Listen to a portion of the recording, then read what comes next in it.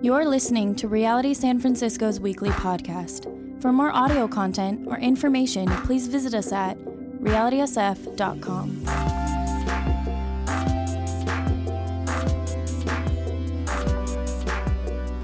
Happy Christmas, everyone. If you have a Bible, please turn to the book of Titus, chapter 2.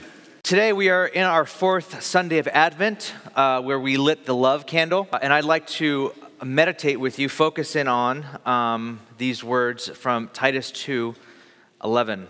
Let me pray first before I read. Titus 2:11 is where we're going to be at this morning. Let me pray. God, I thank you so much for this season of Advent, of waiting for Christmas day, Christmas night at midnight, when we celebrate as a world, really. You are entering into our world to rescue us from sin. As the song we sang says, until you came into our world, and our soul felt its worth. Like we have a hard time understanding how much we're worth until, God, you took on flesh and became a baby. That's how much we're worth. And even today, even right now, I know that there's many that don't grasp that, that don't understand that. So I pray that if there's anything that we glean from today, is that we glean that, Lord, how much you love us, God. We need that, especially during this time of the year, especially with everything going on in our very, very torn apart world. The soul needs to feel its worth, God.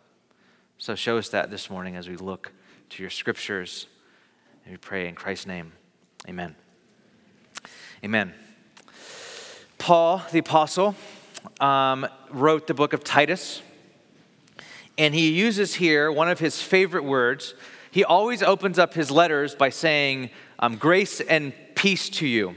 Grace. Charis is the word in Greek. And he loves this word so much. He loves it so much because he's been saved by it. He's been touched by the radical grace of God. See, before Paul the apostle was a follower of the way, follower of Jesus, he persecuted Christians, people who followed Christ. He would hunt them out and kill them, literally. Go and throw them in prison, persecute them, kill them.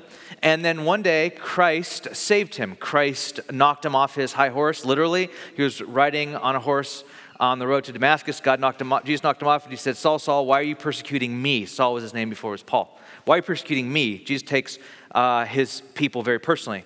And Paul, being a murderer, had a touch encounter with grace, with charis, the favor of God. And so this word, because he experienced it, became his favorite word to use all the time. When he expressed the gospel, it would be charis, grace. The gospel is a gospel of grace. God is a God of grace. I've been saved by grace, and grace to you. Grace marked his life. And so in Titus, he says this sentence. This sentence is what I want to meditate on this morning with you. Chapter 2, verse 11. For the grace of God has appeared that offers salvation to all people. The grace of God has appeared that offers salvation to all people. I cannot think of a better sentence of Christmas in all of the New Testament. The grace of God has appeared. Christmas is the appearance of grace. Grace can be a very hard word to teach. Quite often, grace is better caught than taught. If I try to break down the word or semantically show you what it means, it's really difficult because it becomes elusive. Philip Yancey, the author of several books on grace, says that he calls grace the very last best word. It's the last best word because every English usage retains some of the glory of the original word. So when we talk about grace, even today, sometimes the etymology of the word will change the word completely, and it doesn't even mean the same thing anymore. But grace maintains it. Grace, he says, is the last great word, because even in the word grace today maintains the original meaning of unmerited favor.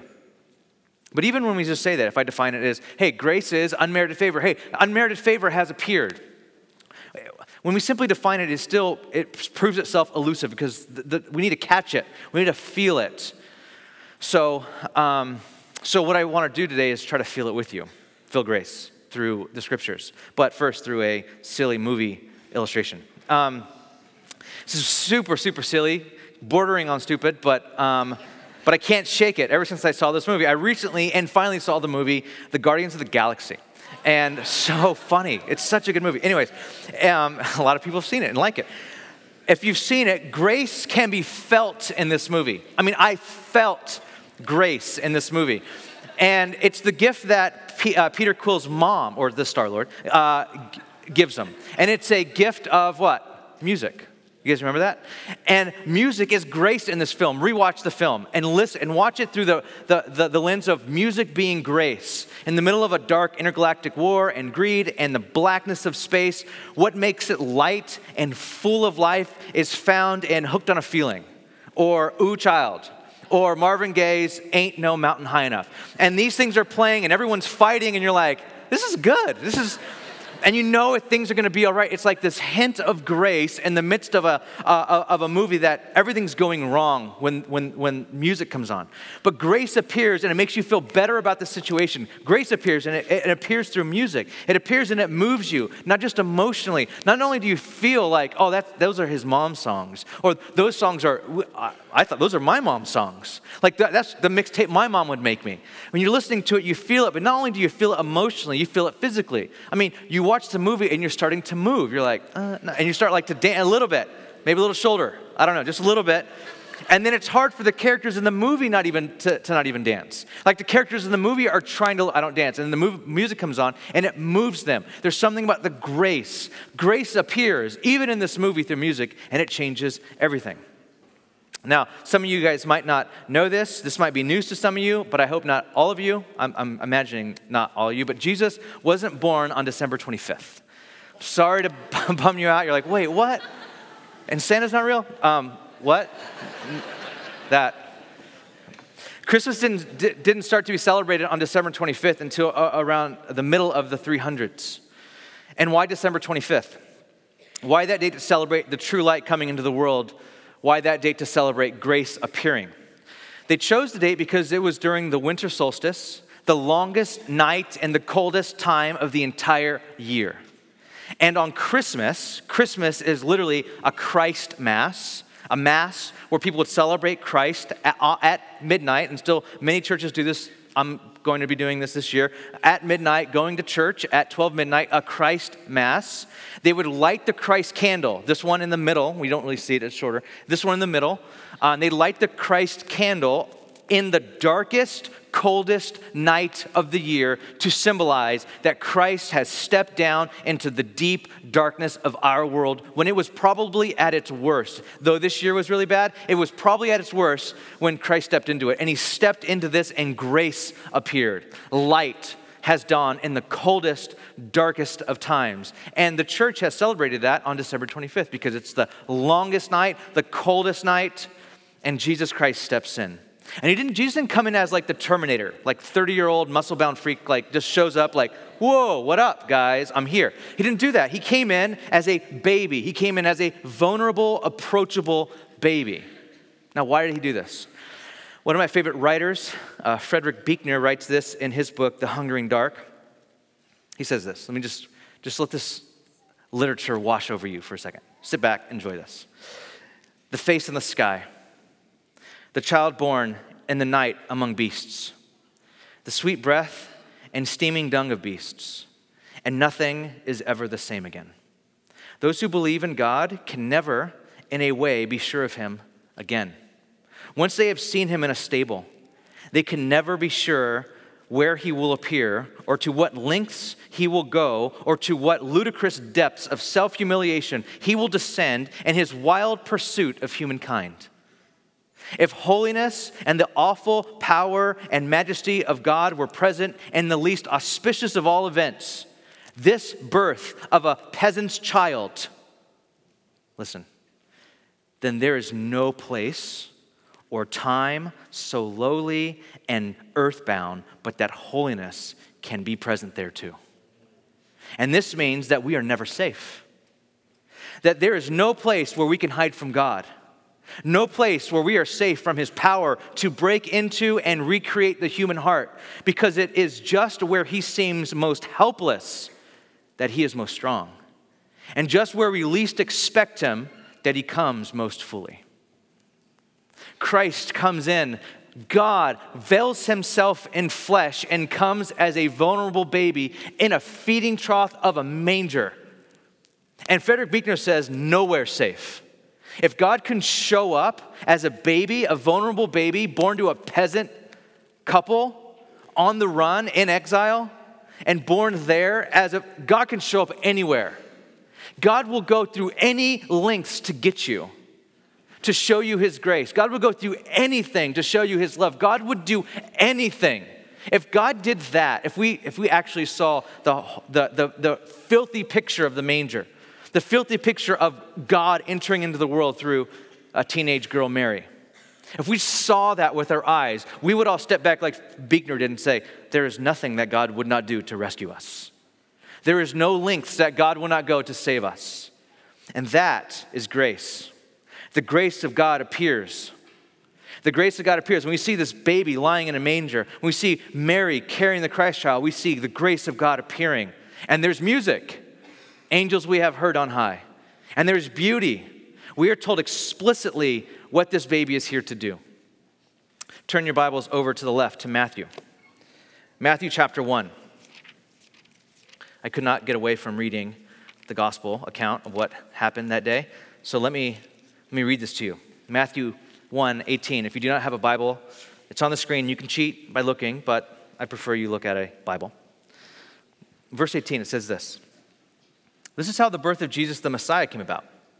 His mother Mary was pledged to be married to Joseph. They were engaged. And that was legally binding, by the way, at this time. But before they came together, that is, they were married and had sexual intercourse, she was found to be pregnant through the Holy Spirit. Because Joseph, her husband, meaning betrothed, meaning it was a contractual agreement, was faithful to the law and yet did not want to expose her to public disgrace, he had in his mind to divorce her quietly. It would have been legally divorcing Mary, being betrothed to her, being engaged. But after he had considered this, an angel of the Lord appeared to him in a dream and said, Joseph, son of David, do not be afraid to take Mary home as your wife, because what is conceived in her is from the Holy Spirit. She will give birth to a son, and you are to give him the name Jesus, Yeshua, because he will save his people from their sins. From the very beginning, we're told this is Yeshua, God saves, and he, God, will save people from their sins. Jesus Christ will be among you. Well, his last name's not Christ, by the way. I think I've discussed that before, but I don't have time right now. Verse 22. And all this took place to fulfill what the Lord had said through the prophet, the virgin will conceive and give birth to a son, and they will call him Emmanuel, which means God with us. The beauty of the Christ child, the beauty of Jesus being born into our world, the beauty of it is that grace appears, and it is God himself who appears. He shows up in the flesh. And this God is the same God as the Old Testament. This God is the same God in Exodus, the first time that God describes himself.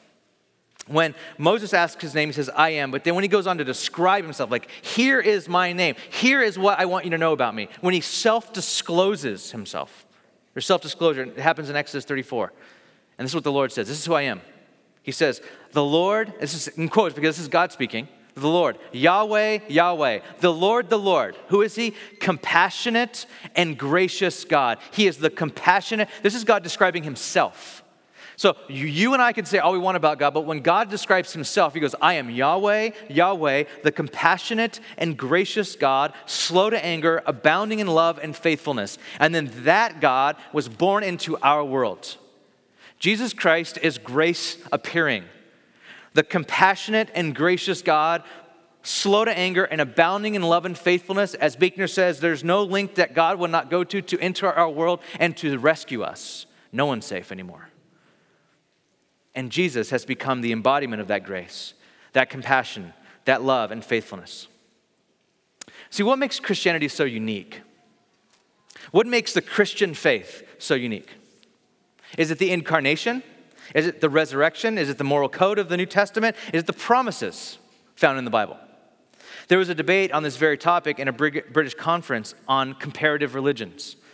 Experts from around the world debated what, if any, belief was unique to the Christian faith.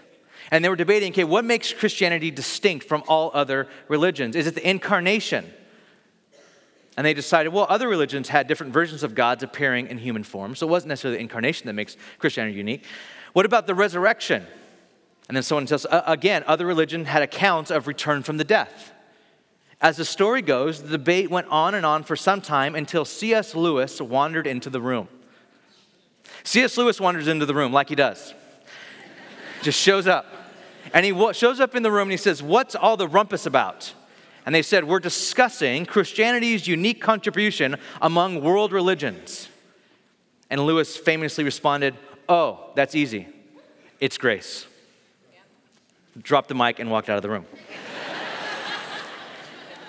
After discussion in this conference, the conference agreed. The notion of God's love coming to us free of charge, with no strings attached, seemed to go against every instinct of humanity. No one would have made this up. Jesus would go on to tell subversive stories about this scandalous grace. He is the embodiment of this grace. Grace has appeared, and it's appeared through Jesus. And when he tells stories like this, we call them parables, he tells stories of his grace. He's like, my grace has shown up. My grace has appeared.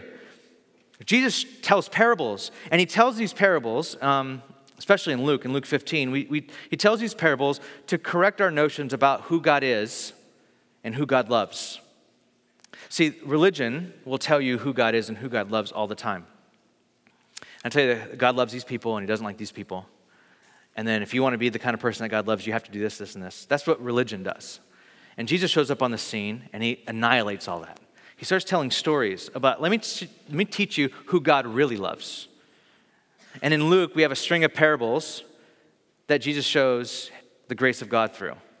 In Luke 15, we read about a lost sheep and a lost coin and a lost son. And here's the setup for the whole thing. Verse 1, chapter 15 of Luke. Now the tax collectors and the sinners were all gathering around to hear Jesus. But the Pharisees and the teachers, now notice who it was tax collectors and sinners. But the Pharisees and the teachers of the law muttered, this man welcomes sinners and eats with them. How disgusting. Jesus spends time with these people. Jesus spends time with these tax collectors, these sinners. We're the religious ones. We know how to keep them away. We know how to keep them out. Jesus obviously hasn't learned that yet.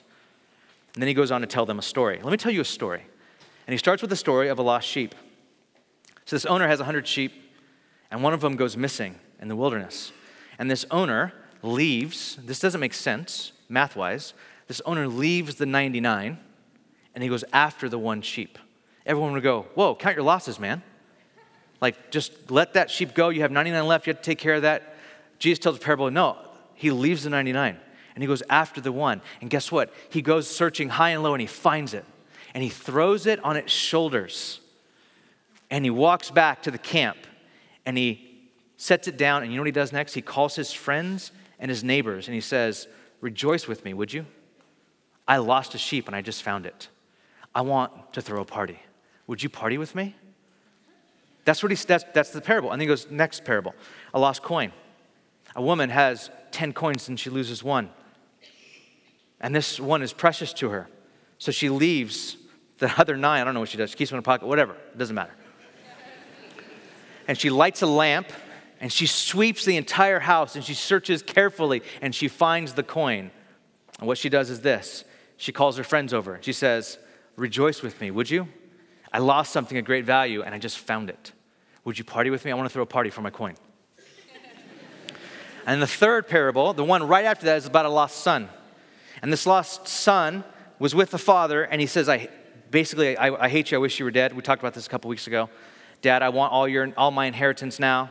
Just give me what's mine. And he goes and he spends it on everything that you would, if you were running from your father, you'd spend your money on. And he wastes it. And I don't know how long he's gone, 2 years, 3 years, 4 years, 5 years, however long. And he's gone. His dad doesn't hear from him, doesn't write, nothing. And he wastes all the money. And he comes to his senses, it says, And he has this argument in his head going, I'm eating with pigs. It's probably better if I was just a servant at home. And so Jesus tells that he almost like constructs an argument with himself. One, he's kind of gonna, a canned speech that he's gonna give to his dad when he gets home. He's like, okay, I'm gonna go home. My dad's probably gonna be so angry. I didn't invest it. Man, I wish I was smarter with the money. I wish it would last longer. He's gonna think I don't need him, but I left, but I do need him. Okay, so what I'll do is this. I'll say, I've sinned against you. I'm so wrong. Can I just be a servant in your house and you just pay me, please? That's what I'll say.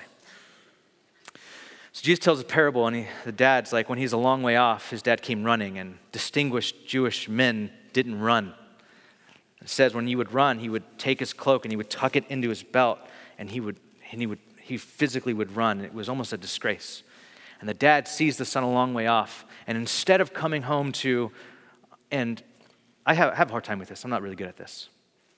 I'm not good at giving grace. Like if you burned me and you left me, and then you came back 5 years later, I would not throw you a party. If you said sorry, I'd go, well, why? You're like, well, this. I'm like, I need you to grovel a little longer. And then we can start, and we would, let's be honest, we would probably all do that. All of us. The dad doesn't hear any of it. He sees his son, he runs after him, and he tackles him. And he calls his friend, he's like, hey, we're going to throw the biggest party we've ever thrown. My son was dead, and now he's alive. Jesus says all these stories because Jesus is telling us what it's like, what it feels like to be God. Because you want to know what it feels like to be God? It's like you have these things of value, and you lose them. Sometimes you lose them because they just wander off. Sometimes you lose them and you don't even know how you lost them. They were there and they're gone. Sometimes you lose them because they hate you and they despise you after everything that you've given them. And they go off and waste everything that you've given them. They didn't earn anything, and you give it to them and they waste it. But you know what it feels like to be God? When you find it, when it comes back, when you go after it, and it's restored, you throw a party. You want to know what it feels like to be God?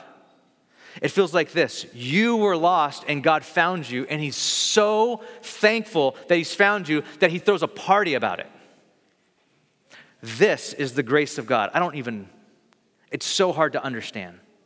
It's so hard to grasp that we would give the middle finger to God, and then he would subjugate himself to becoming us and taking on the things that take on us and walking in our shoes and then offering us free grace. That makes no sense at all. It doesn't make economical sense, doesn't make relational sense, it makes zero sense. But the grace of God has appeared, offering salvation to all people. Kierkegaard wrote this. He said, when it is a question of a sinner, he does not merely stand still, open arms and say, come hither. No, he stands there and waits, as the father of the lost son waited. Rather, he does not stand and wait. He goes forth to seek, as the shepherd sought the lost sheep, as the woman sought the lost coin. He goes, yet no, he has gone, but infinitely farther than any shepherd or any woman. He went, in truth, the infinitely long way from being God to becoming a man, and that he went in search of sinners. The grace of God has appeared, and why has it appeared? To search for sinners, to find lost people. To, as Matthew 1:21 says, she shall give birth to a son, and you are to give him the name Jesus, because he will save his people from their sins. God has appeared in Christ, and he went after us. See, the grace of God is undeserved. We do not and can never deserve it. You can't buy it. You can't pay for it. It would be an insult to try to pay for God's grace. Imagine in a couple of days you open up a present from an unassuming person, and the present is the most amazing gift you've ever received, like physical gift. And imagine you going, oh my gosh, I'm so thankful. Can I pay you back for this? Would that not be the biggest insult? How much did you pay for this? I want to pay you for it.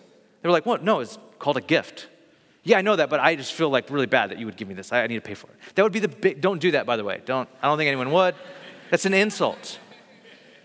The grace of God is undeserved. You don't go, God, you give me this. How do I pay you back for it? How do we be even? That's an insult. You cannot. Grace is always a gift. It's never a reward. God didn't come after us because we were so beautiful. He didn't come after us because he's like, you know what, you guys deserve me to come down as a child, to be born, to take on your sin, and die on a cross for you. You know you deserve that. Not at all. It's grace. The grace of God is unconditional. Nothing can stop the grace of God from moving forward. Nothing could have stopped God from incarnation. Nothing.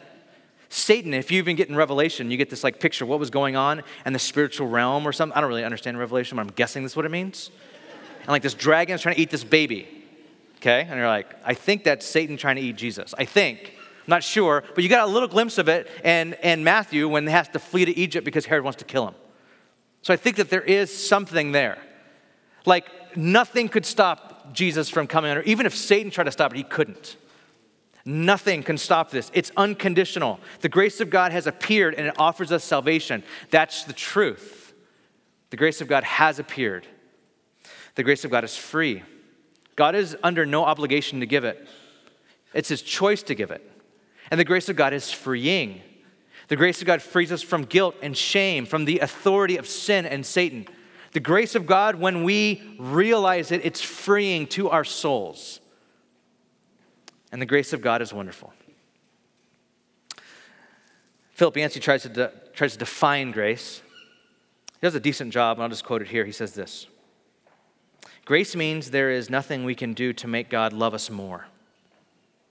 No amount of spiritual calisthenics, that's a weird word, and renunciations, no amount of knowledge gained from seminaries and divinity schools, no amount of crusading on behalf of righteous causes.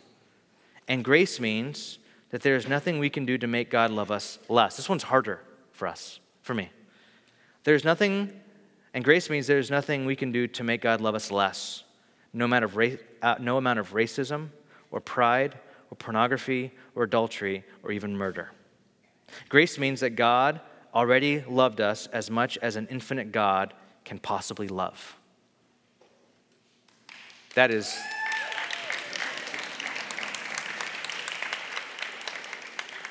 by the book. It's a good book. That's what the grace of God is, as described by Philip Yancey. That's insane.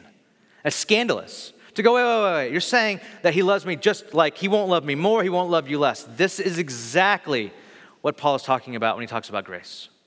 He said, when sin abound, grace abound all the more.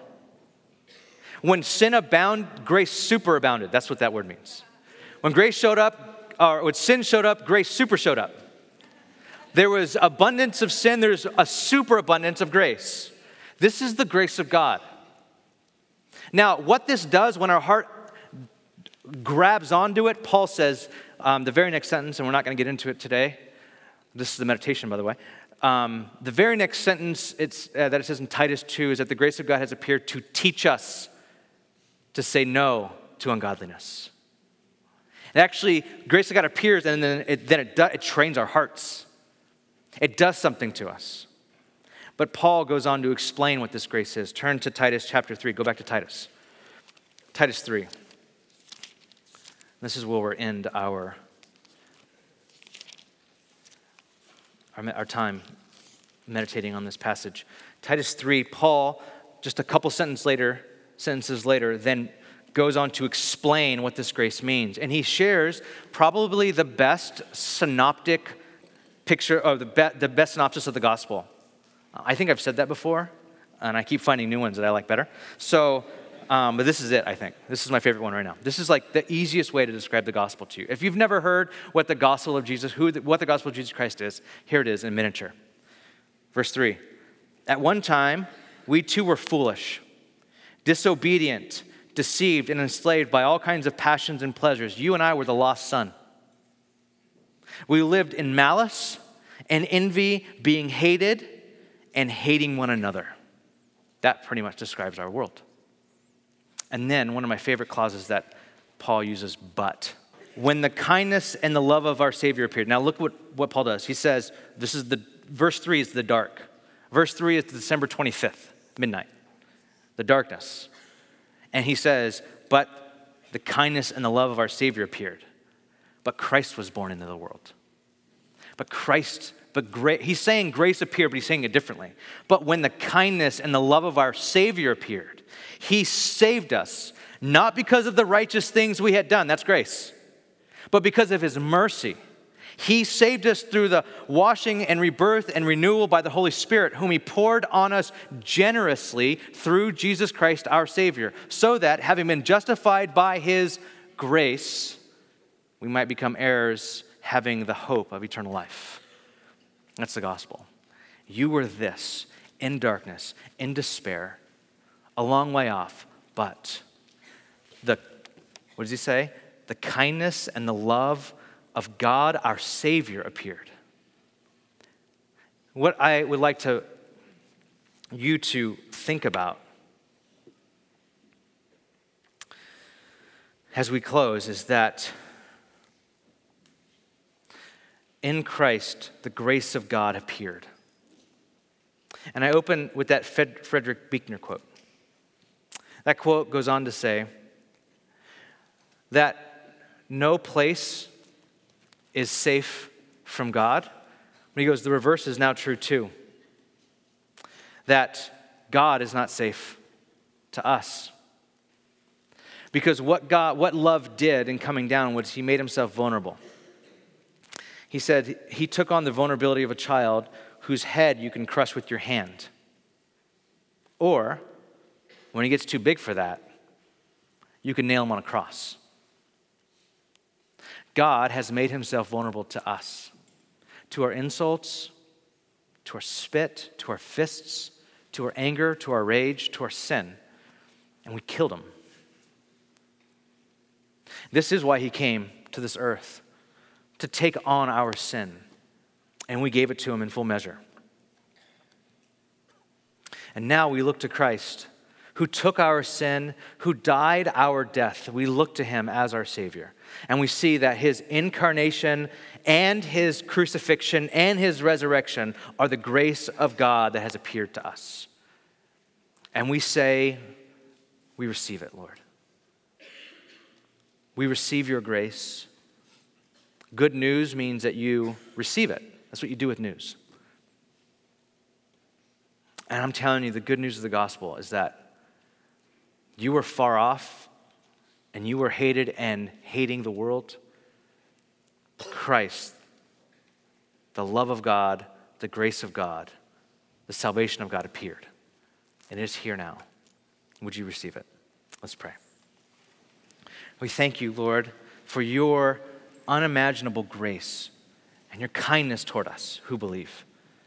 And I pray that your grace would be extended to people who have not put their faith in you, they have not placed their trust in you, God. They would receive the gift of salvation. They would receive the gift of the good news of the gospel right now.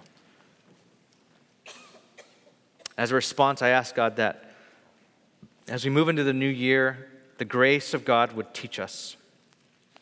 That's been my hope this whole year. As we've gone through emotionally healthy stuff at the beginning of the year and our Proverbs teachings, and as we've gone through 1 Peter, Lord, we just want to grow in your grace. We pray that your grace would teach us how to live rightly with each other.